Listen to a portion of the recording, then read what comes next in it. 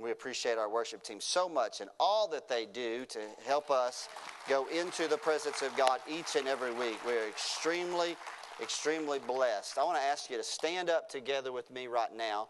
We're not going to read a text initially. I'm holding my main text for a little bit later in the message today. What a privilege it is for me to be here and to be on all different sides of Father's Day. First, my communion and relationship that I have with the Heavenly Father because of being born into His family.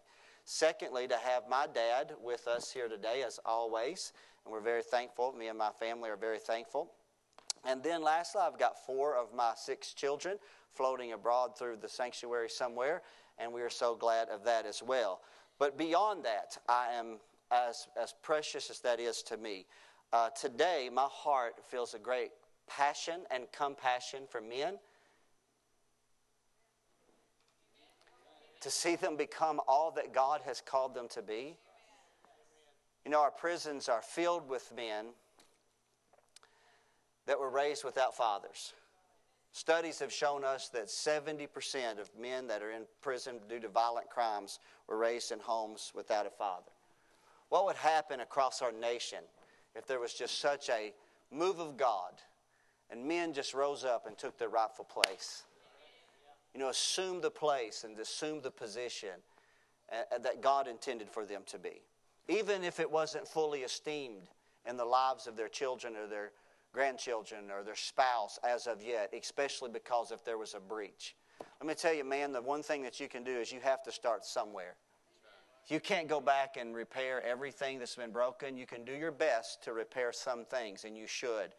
But you're going to have to start somewhere.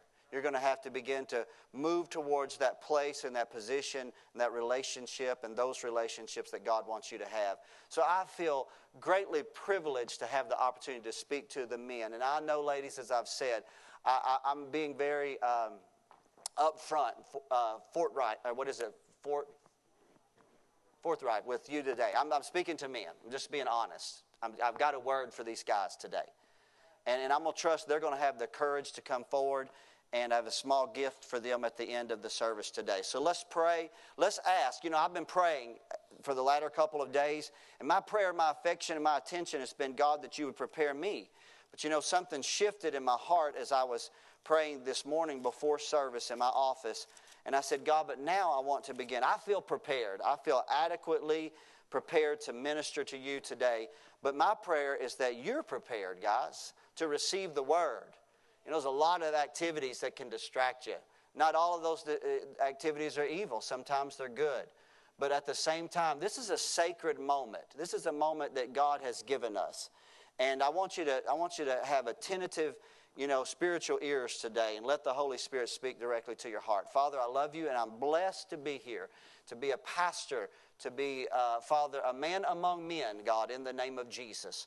And to have great opportunity to speak to this congregation today. Lord, certainly above, Father, I pray you bless these precious ladies that have come out and have, Father, allowing me a moment to speak, even kind of past them and around them, God, to speak directly to the men of this fellowship. And I pray, Lord, you would bless them greatly. God, bless every listening ear today, but especially the men among us. And let this word not fall, Father God, on deafened ears, but on a heart that's prepared and ears that are receptive to your word. It's in Jesus' name I pray. And everybody said,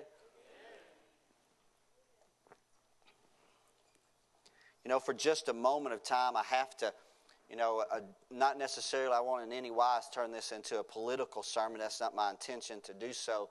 But, you know, there's a difficulty of being a man in a unisex society. And unfortunately, in my personal opinion, you can exercise your opinion as well, but the American culture has become blurred by the distinction in the sexes. And it's more difficult to discover and to fulfill defined roles as it once was. Now, I understand, being a semi-student of Scripture, I understand that there are passages in Scripture that speak to neutral gender. I understand that. There are passages, you know, we were in the middle of a summer school of the Spirit. One of the great promises of the summer school of the Spirit is He would pour His Spirit out on all flesh. You know, God would make no distinction between men and women. He would pour His Spirit out, and the Holy Spirit would come upon all of us. I understand that the Apostle Paul wrote in the book of Galatians, and he said there's neither Jew nor Gentile, male nor female, or bond nor free. But I also understand the context in which that was made, and it is in the context of relationship and sonship and favor. And God doesn't favor men over women, nor does He favor women over men. God is gracious to all who come to Him by faith. Come on, He is. And we know Him to be so. He is not a father with favorites. All of God's children are His favorites. Come on now, you believe that? But at the same time, Scripture has from the very beginning clearly defined roles in men and women and husbands and wives.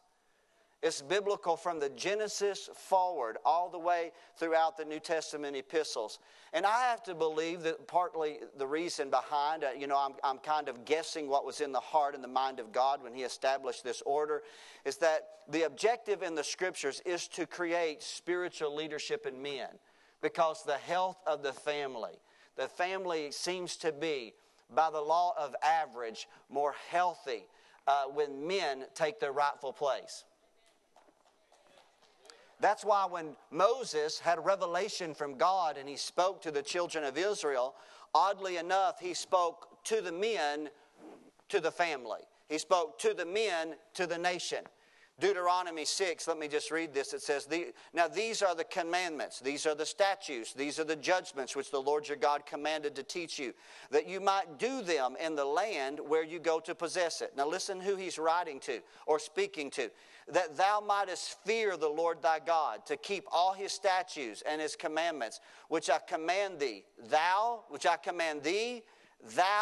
thy son, and thy son's sons, all the days of thy life, and that thy days may be prolonged. So Moses is speaking to the nation, but in order to speak the word to the nation, he targets the family unit. And in targeting the family unit, he starts with the men. He starts with the gray-haired man first, and then he speaks to their sons, and then to their grandchildren, speaking a word concerning prolonging their longevity in the land of promise. 1 Corinthians 11:3, Paul is writing, and it says here, he said, I would have you know that the head of every man is Christ, and the head of the woman is the man, and the head of Christ is God. It doesn't in any wise take away, again, from a woman's rightful relationship and communion with God. Again, God is not setting precedence in favor and grace, but He's setting priority, and He's setting certain positions in defined roles. He goes on to say in 1 Timothy 3, for Adam was first formed and then Eve. Often, if you're a student of Scripture, you'll find the Apostle Paul, when he addressed marriage issues, family issues, he went right to the men first. He said, man, you got to love your wife. Why did I not get a huge amen from the ladies in this church? Ladies, I said I was preaching around you, but that doesn't mean you're thinking about other things. I need you engaged here today. He's talking to the men, and the first priority and responsibility that he gives to the husbands is, husbands, love your wives. As Christ loved the church. You say, well, I want my husband to have a pattern of how to love me the way I ought to be loved.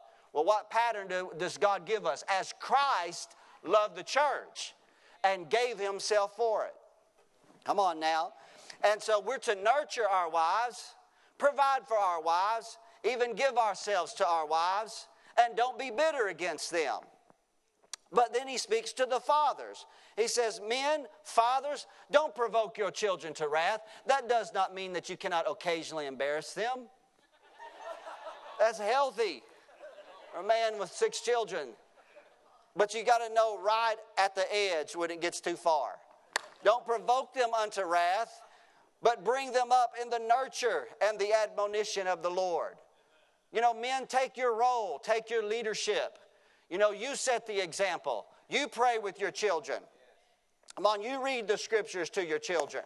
You know, don't depend upon, television programs to teach our children the Word of God. Men, you. That's what the Word. So the reason why I could go on and on with verses and passages of Scripture that are speaking directly to men in their role in the relationship, but I only chose just a couple just to kind of confirm the principle. God is speaking to men. So men, for a few minutes before I really get into the heart of my text, before I begin to unlock some things here today and share with you a great revelation that God gave me, I just want to drop just a couple of exhortations down in your spirit, just real quickly. This is just the warm-up to the meat of the message. I guess this is the appetizer.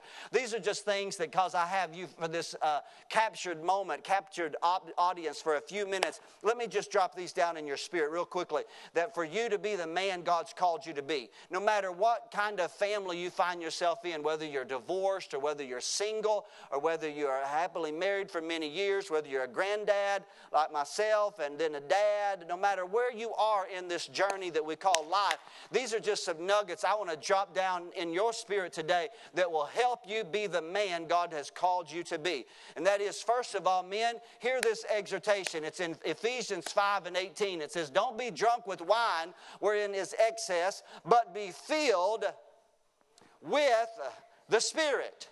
Come on, guys, you need the power of the Holy Spirit in your life. I'm not necessarily preaching about that today, but I'm telling you, when the Holy Spirit is active in your life and you're learning to yield to His great grace and empowerment, it changes your life.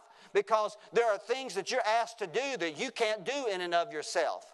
You know, we face different types of enemies than they did in Bible days, but we learn through their examples, and we learn to do things and show emotions and form relationships that we could not do if the Holy Spirit was not working in our lives. You know, Samson could tear the gate off of a city wall, bronze gates, hundreds, even thousands of pounds, and carry them on his shoulder and place them on a hill. And he couldn't do it of natural ability alone. He couldn't do it of natural ability at all. It took the supernatural power of God. You know how I can love my wife as Christ loved the church? Because I can love her by the power of the Holy Spirit who dwells on the inside of me. You know how I can love my children and teach them and admonish them, encourage you? It's because of the power of the Holy Spirit who's on the inside of me. Listen, guys, I know we live in a culture where at least some people are cognitively aware of the need to be in shape, and we live in the muscle fitness generation. I've already semi-embarrassed my sons about that, and I will not do so today. But let me tell you, it's not enough just to have flexing muscles on the outside. You need a power that's on the inside. Come on, you need the Holy Spirit working in you. Number two, men, I want to just challenge you today. You need to know the Word of God. You need to study the Word of God. One of JoJo's favorite passages is in Joshua 1:8. It says, this book of the law shall not depart out of your mouth, but you shall meditate day and night. You will observe to do according to all that is written therein, for then you shall make your way prosperous, and then you shall have good success. Guys, you got to set your heart to know the Word of God. You got it. Well, I feel really, man, thanks for all that great response right there. Let me back it. I must be talking too fast. Guys, you got to set your heart to understand the Word of God. Now, I hear a lot of excuses, especially among men. Well, I don't understand it. But now, see, I find a little hypocrisy in that statement. Because the men that I know, they can repair anything. From automobiles to air conditioners to washer and dryers and even computers. They study the stock market and money exchanges and investment portfolios. They can operate heavy equipment. Some can fly airplanes under the sound of my voice. You know, some can plan a hunting trip months in advance. Some can navigate a GPS, be in the middle of hundreds of thousands of acres of wilderness and know exactly where they are according to coordinates. Some can immediately search and interact from their iPhone anywhere that they are in the world. Some can name all the players off their favorite sports team, including where they're from, their statistics, what they ate for breakfast that morning. Come on now. Some under the sound of my voice, you could coach the spread offense. You graduated from college. You study and you choose political candidates and political parties. And before this day is out, you might even, for your family, grill a ribeye steak to perfection.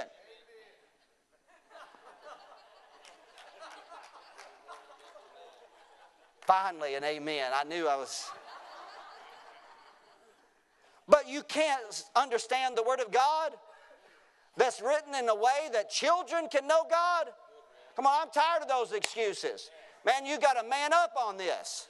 Get your heart right. Say, God, I will read this Word until I understand this Word. When I was in the military, they didn't ask whether or not I could understand. They put the manual in my hand and said, get to know it. It's your responsibility. You got to get to know the Word of God. That's good preaching here today. Number 3, just nuggets. This ain't got anything to do with my text. Learn how to pray.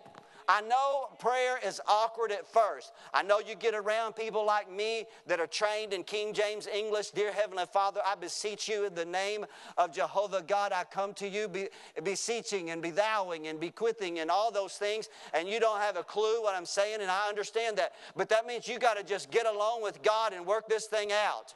Come on, you got to just get along with God. If you just start just saying, God, Daddy, I don't know how to talk to you, but I'm going to stay here long enough until I feel like I'm established in communion with you. Come on now. Come on, we got to get it down in our heart. 1 Timothy 2:8 says this, I would that men would pray everywhere. This is not the general sense of men and women as humanity. Matter of fact, right past this passage, Paul speaks to women. It's their role in the church. Here he says, men, this is your responsibility. Man, my God, what would happen at First Assembly of every day? Men begin to pray everywhere with holy hands lifted high, without wrath or doubting, calling upon the name of God. In days gone by, we've depended upon the women of this church and churches all across America to be intercessors. But God said, I'm looking for a man to stand in the gap and to make up the hedge. I'm looking for a man who will lift his voice up. I'm looking for a man who will know how to trust me and believe God for blessing on their family. The effectual, fervent, unceasing prayer of a righteous man makes much power available. Man, what a privilege you have to pray and call upon the name of God. Number 4 today, men, you need to learn to lead. And I mean learn, because it is a process. If you think you're a born leader, then probably you are moving into some type of, abusive, potentially abusive or too forceful of type of status in your family. Because to lead the way God wants you to lead is not the way you need to lead when you're in the army, or the way you run your business as a CEO. You need to lead like Jesus wanted you to lead. And it's called servant leadership. He said, if you want to be the greatest among everybody, you need to be the servant among everybody. Come on now. Me and your family, they're waiting for you to lead them towards God by example. They're waiting for you. Your sons and daughters are looking to you. Men, if you could ever realize this, that your children can get no greater picture of who God is in the natural. When Jesus was here, he was the clearest picture of God the world had ever seen. But he is now gone. He's left his spirit. But in the natural, the next clearest picture of God that your children could ever see can be in the heart and the life of a godly father. Men, lead by example. And lastly, number 5, real quickly, just nuggets to drop in your spirit today. Things that I just wanted to say to you as a man to man. Learn to submit. Learn to lead, but learn to submit. Submit to the spiritual leaders. The Bible says in Hebrews 13 and 15 that we're to submit to spiritual leaders who watch for our souls. You know, everybody needs to be accountable to somebody. And even as a pastor, I'm accountable to others. And I want to encourage you as a man, you need to submit to spiritual leaders who watch for your soul, but you also need to submit to other men in the context of accountability. There's a book that I have gleaned from in the past, and it's entitled, Why Men Hate Going to Church. It's the name of it. Why do men, and it was written from the context that for whatever reason in the American culture, that the church and all the activities and the look and the design of everything started to lean towards feminism rather than the masculine side of men. Now, I even challenge Shane. He and I oftentimes, we look at songs closely because we even found songs that were written just a little too soft and that things that might need to be sung in private to God, but maybe in the public setting, because sometimes we need to keep men in an environment because we want the men to be engaged in our fellowship and actively involved. And this book culminated with saying, what are men's two greatest needs? After the author took us through ups and downs of all different types of dialogue instructions, he brought it to just two little simple basic needs, the greatest needs in the lives of men. Number one is to have a spiritual father, to have somebody who has sown into your life.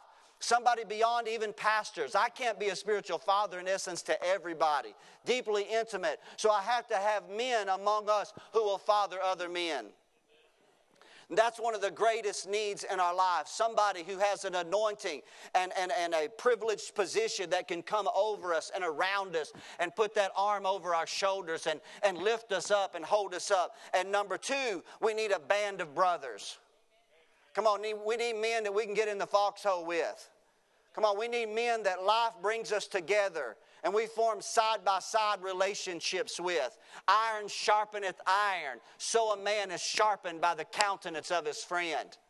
We need these in our lives, men, and we have to be putting ourselves in position.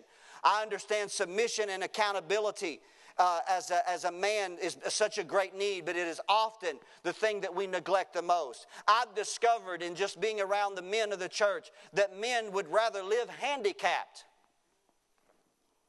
oftentimes, or they would attempt to hide their weakness and their vulnerability than to reveal it to someone else who might possibly help them.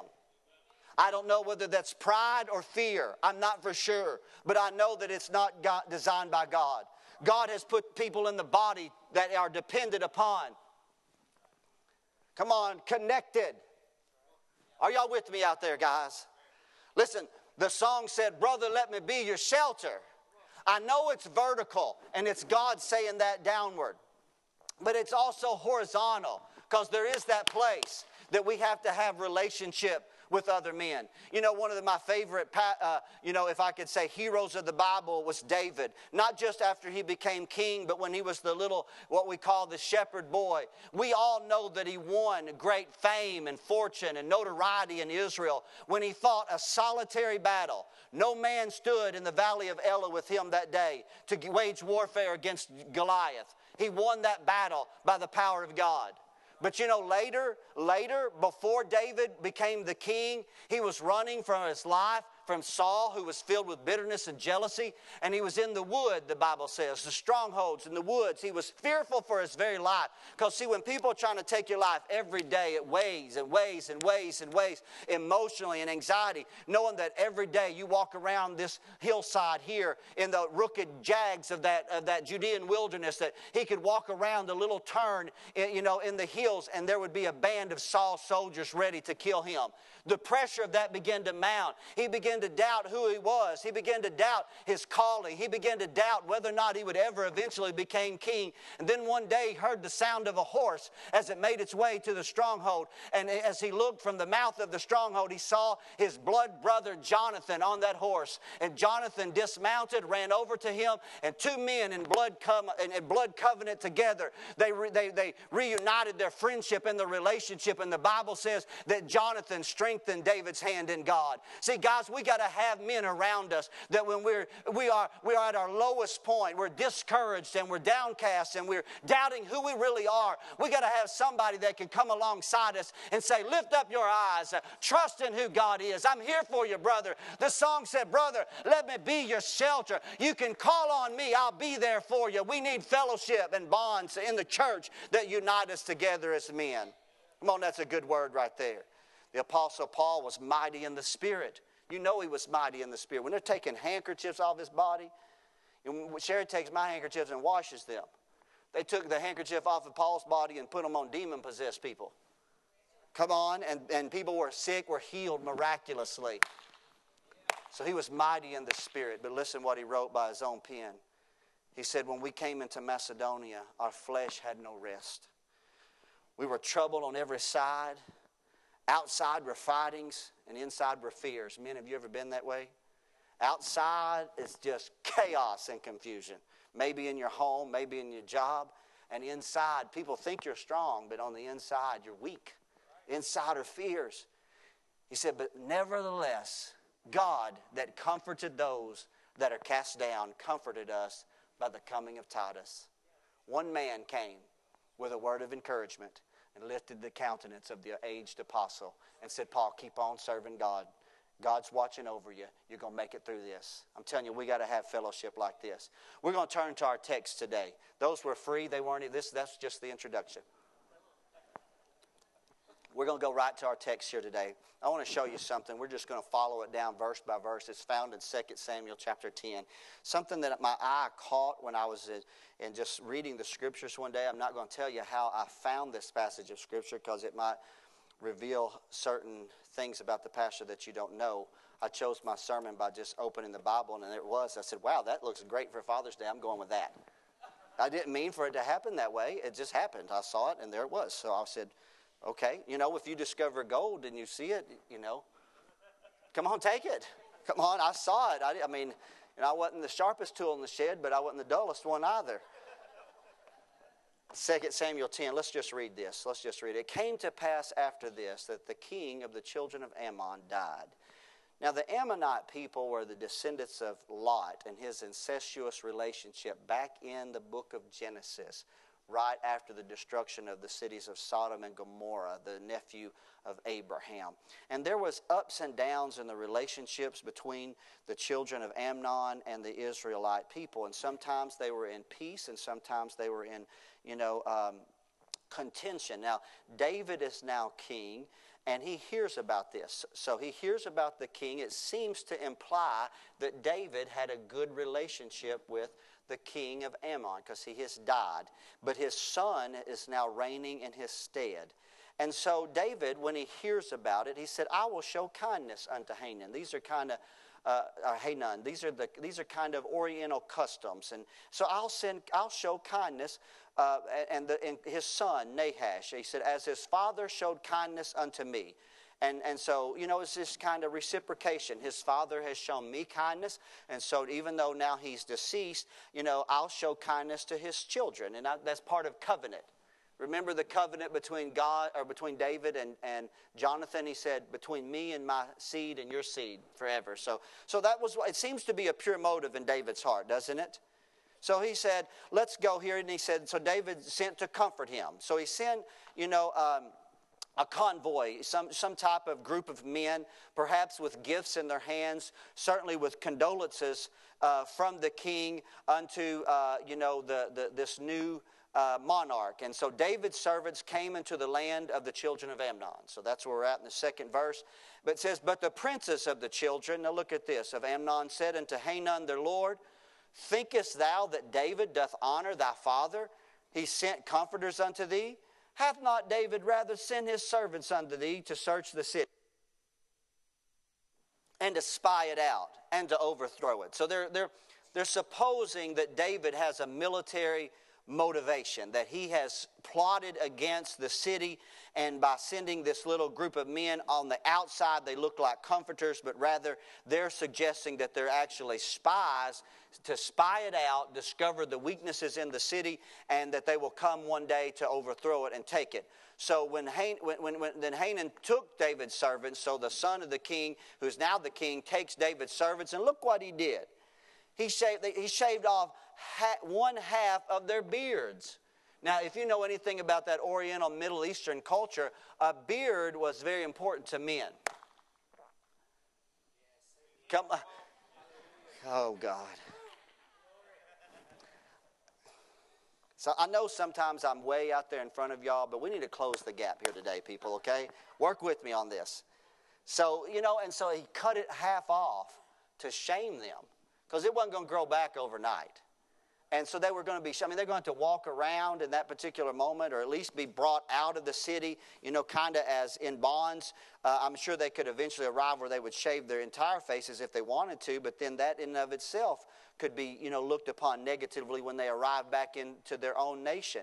And then not only did they do that, but they took their clothes and cut them off right at the breeches. Hello, somebody. They kind of made them like, have you ever been in the hospital and seen things you didn't want to see when somebody was walking down the hall? Yes, thank you.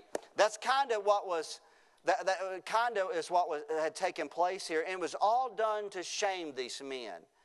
You know, but you know, I thought about that for a moment. It just seems like that the enemy, our adversary, is attempting to shame manhood in our culture today. To shame it. Seems like we have men in our culture that seem to have our garments cut to the buttocks and our beards are shaved or half shaven. But you know what? I came to serve notice on the devil today. There's a lot of men whose beards are growing back. Come on, like Samson of old. Come on, you know, they shaved his locks, the 7 locks off of his head, but they made a mistake when they didn't put him to death. They locked him into that, you know, that grist mill to grind, but while he was grinding meal, his hair was growing.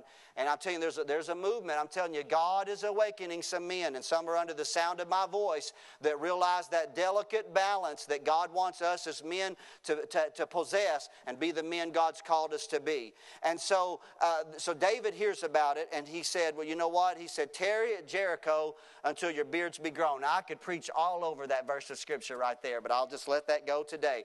And the 6th verse, though, is where the story transitions, and that's where I want you to begin to look at it with me for just a moment.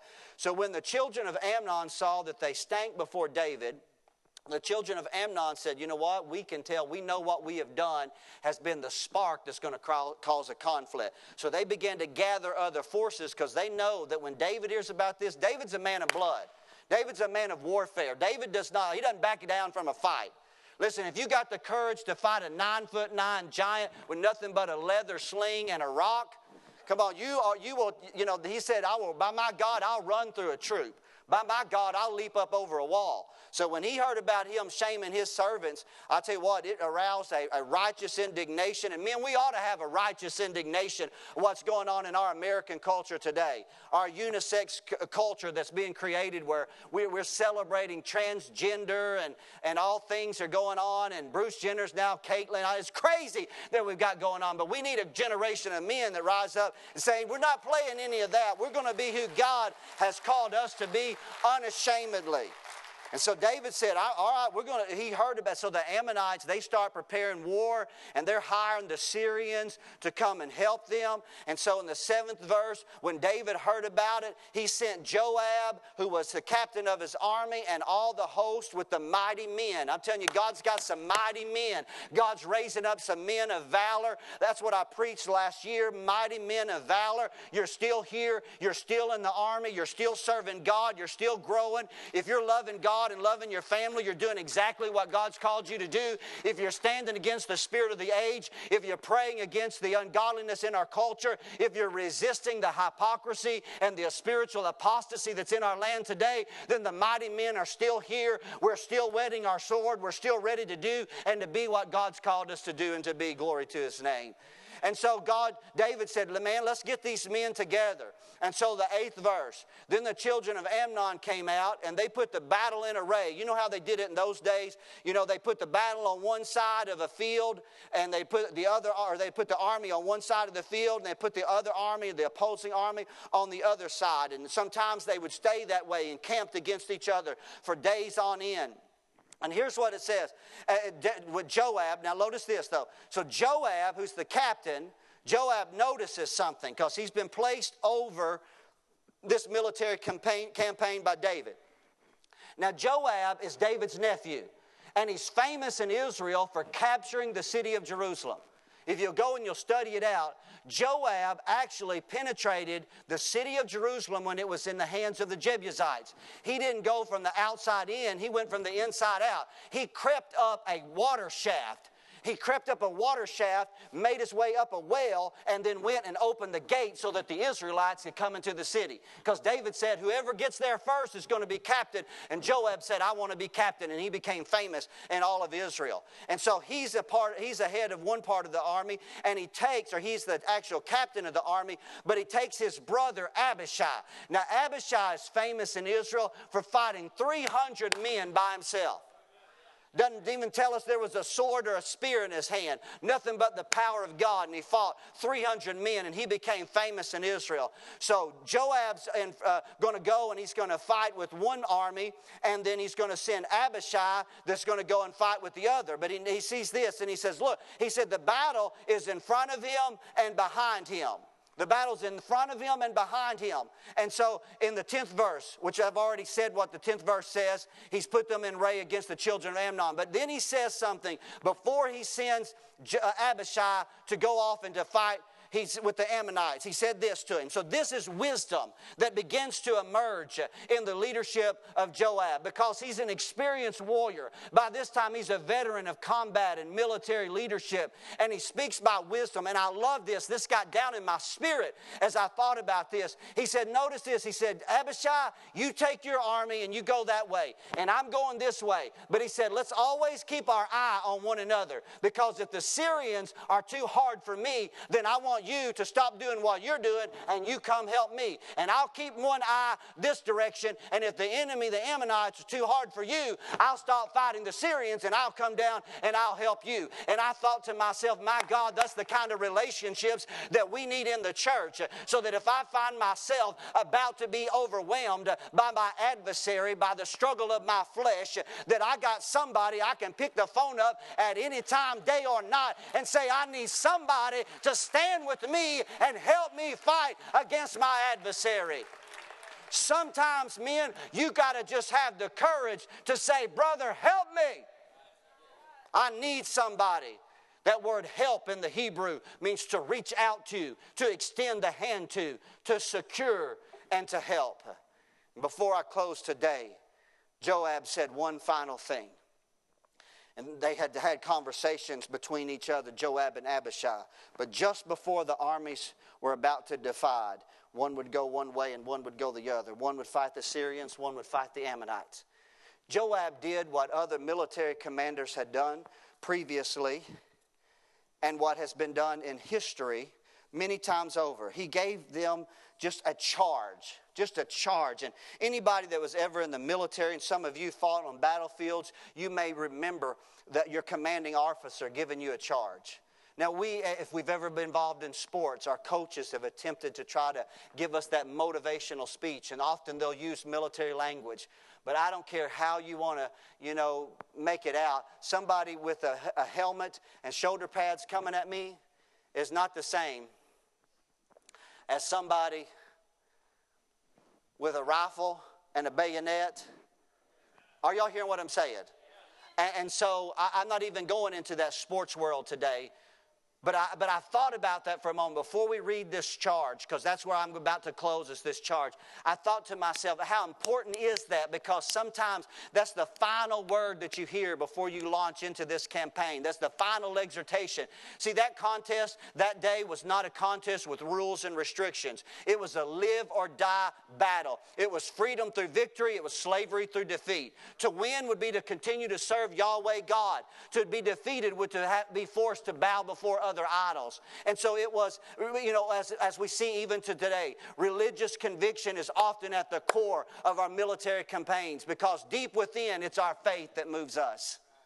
And so before I even for a moment connect to Joab's brief exhortation, let me remind you of some great moments in history where men have challenged. And I was reading and reflecting back during World War II when Britain had been brought in and ushered into the war because of the Nazi advancement. And the French government had abandoned Paris, and the Battle of France was over. But the Battle of Britain was about to begin.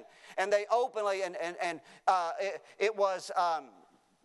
oh, help me, I've lost his mind. Winston Churchill that gave this charge. And I want to share it with you today because it just resounded in my spirit as he charged the British people. He said, let us therefore brace ourselves to our duty, and so bear ourselves that if the British Empire and its commonwealth lasts for 1,000 years, he said, let men look back and say that was their finest hour. Can you imagine those words resounding in the ears of every person who would enter into that conflict? George Patton was known for his brief and direct and even oftentimes very profanity-filled speeches. But he was a commander who led by example. And in one speech before he concluded and sent his men out to battle, notice the words that he said. He said this: if you need me, you can always find me in the lead tank. But perhaps one that just stands out, and I'm going to make a comparison to this in just a moment, and you're going to understand why I brought this into the fray.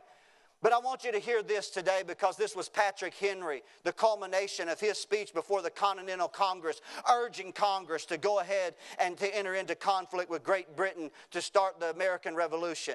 His words have motivated many for the last 200 years, and they need to resound in our ears today, because we have a day in our culture when we have a different enemy that we're fighting, but the enemy is ever much just as real.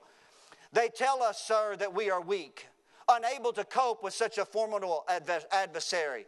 But he said, but when shall we be stronger? Will it be next week? Will it be next year? Will it be when we are totally disarmed and when a British guard shall be stationed in every house? Shall we gather strength by irresolution and inaction? Shall we acquire the means of effectual resistance by laying supinely on our backs and hugging the delusive phantom of hope until our enemies shall have bound us hand and foot? Sir, we are not weak if we make the proper use of those means which God, the God of nature, has placed in our power. 3 million men armed in the holy cause of liberty and in such a country as which we possess are invincible by any force which our enemy can stand against us. The church united, men being who God's called us to be, are invincible against any conflict. Besides, sir, he said, we shall not battle our battles alone. There is a just God who presides over the destinies of nations, who will raise up friends to fight our battles for us. The battle, sir, is not to the strong alone. It is to the vigilant, it is to the active, and it is to the brave. Besides, sir, we have no election. If we were base enough to desire it, it is now too late to retire from the contest. There is no treat but in submission and slavery. Our chains are forged. Their clanking may be heard on the plains of Boston. The war is inevitable, and Patrick Henry cries out, and let it come. I repeat, sir, let it come. It is in vain, sir, to extenuate the matter. Gentlemen may cry peace and peace, but there is no peace. The war has actually begun. The next gale that sweeps from the north will bring to our ears the clash of resounding arms. Our brethren are already in the field. Why stand we here idle? What is it that gentlemen wish? What would they have? Is life so dear? Is peace so sweet as to be purchased at the price of chains and slavery? Forbid it, Almighty God. I know not what course others may take, but as for me, Henry, there's too many of them.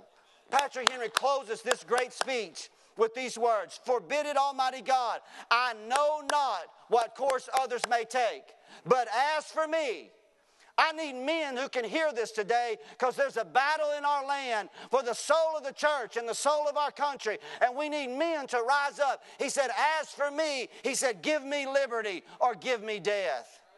It's a powerful word that shaped the American Revolution. It charged men into battle to withstand the tyranny of Great Britain. On that fateful day long ago, listen, before we close, on that fateful day long ago, I'm sure that Joab was not as eloquent as Winston Churchill. And he certainly was not as eloquent as Patrick Henry. But let me say this today. When we read Joab's words, oh, how they speak to our hearts today, men. Look at this final charge. I don't know, did he run up and down the lines? I don't know if he took his sword and tapped the sword of every foot soldier who was drawing a sword. I don't know if he took his horse and rode around every chariot that day. But I hear the echo of his words in my spirit today, as if I were standing in that army long years ago.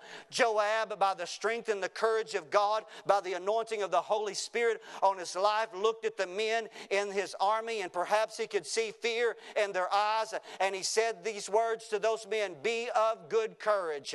I'm telling you, God can give you courage, men.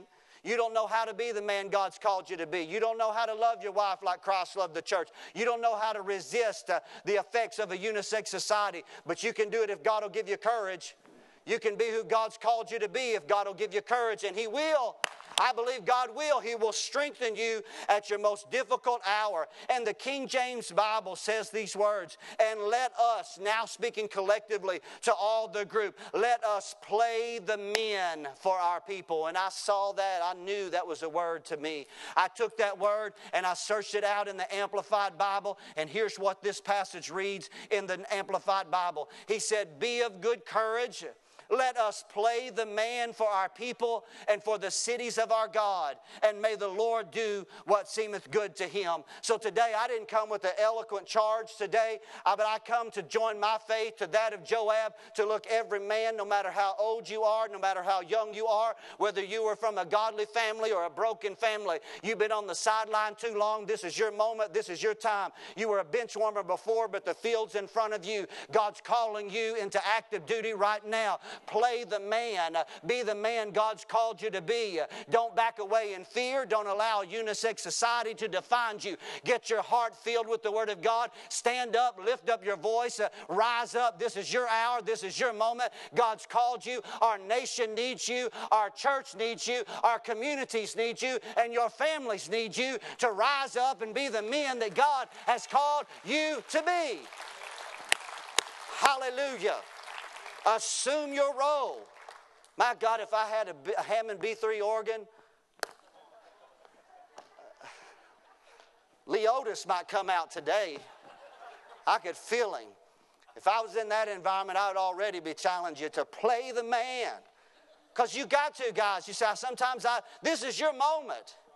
This is your hour. You may never get another opportunity like you're going to have right now to be who God's called you to be. We sang a song earlier that just challenged you and said this: no matter where you've been, no matter what you've done, God's covered you by His grace. Quit making excuses. Quit saying, I can't do it. Quit saying, I can't lead my... Yes, you can. You can be who God's called you to be if you'll rise up and play the man. Glory to God. Daryl, join me on the platform as we prepare to close. Men of First Assembly, great crisis is upon us. Our culture has continued to degenerate. Families are fragmented and the family model has degenerated. But men, we need you to be who God has called you to be. We need you to love God with all your heart. You need to be passionate about Him. You need to be in pursuit of Him and run after God. I'm telling you, if you could ever know Jesus the way that He wants you to know Him, you'll be a bona fide Jesus freak. When you see the Father through the lens of Jesus, I'm telling you, it will change your life. You'll love God with all your heart, mind, soul, and strength. You'll love your wife and your family. Come on, you'll be faithful to be the leader, the servant leader God has desired you to be. You'll learn to be accountable to other men. Brother, let me be your helper. Come on, that works both sides. If I need help, I reach out. If you need help, I need to be willing to reach out. Come on. If you're willing today to give a hand to a brother in need, then you'll have to extend it in just a moment. If you're willing to say, God, I need somebody to pray with me, then we're going to give you that opportunity. Men, when you're afraid, you just got to play the man. You just got to play the man. When you're tired, you got to play the man. When you're frustrated and confused, you got to just play the man. You just got to play the man. Say, God, if you'll help me, I can do this. God knows your weaknesses. He knows what you struggle with. He knows your inadequacies. He knows your failures. But I'll tell you what, God can take all those. He can add His great blessing, strengthen you. You know, if I'd have taken you deeper, verses 13 and 14, at least in this battle, they didn't even have to fight. Because once they flexed their spiritual muscles, the Syrians and the Ammonites saw those mighty men of valor coming at them in warfare, and they turned and fled. My God, if we'll just stand up. See, the enemy is an intimidator. He tries to say things to prevent you from taking and seizing your moment to be who God's called you to be. And I hear the voice of God echoing Joab's words today in the hearts of the men here today. And I know I preached a long time, and I do not apologize for it, guys. This is my moment. I prayed for this. I believe God wants you to be who God has called you to be. I can't force it in you or put it upon you, but you can submit yourself to God. If you submit yourself to God and submit yourself to other people, the Holy Spirit will rise up within you and give you a strength that you've never known before. Oh, how your family can change. How your relationship with your children and your spouse, or even if you're fragmented or if you're in divorce, it doesn't matter in that sense. You can still walk in love. You can be in the most difficult of situations, and the power of God's grace and courage can come into your life. Can it? It can. I would like to have just a closing prayer with all the men here today. And I know it takes courage, because when pastors preach overtime, I know that their men are already in their minds in the parking lot. They're on Cersei Street about to hit Main Street. I understand. But this is a moment. We're going to pray a closing prayer for you today and with you. Last year I asked you to come forward, and I had a little gift for you that said, mighty man of valor. Well, today I've got one for you that just simply says, play the man. Play the man. 2 Samuel 10 and 12. So if you'll just wear that, just, whatever you're doing, maybe you'll look down and you'll remember this sermon when Pastor Brown challenged you to be the man God's called you to be. The scriptures will speak to your heart. Play the man. Be who God's called you to be. If we could stand up, men, I want to ask you, it takes a lot of courage. I want to come by, I want to pray with you first, and then I'm going to just come by and just give you one of those, just man to man. I won't stop and pray with you.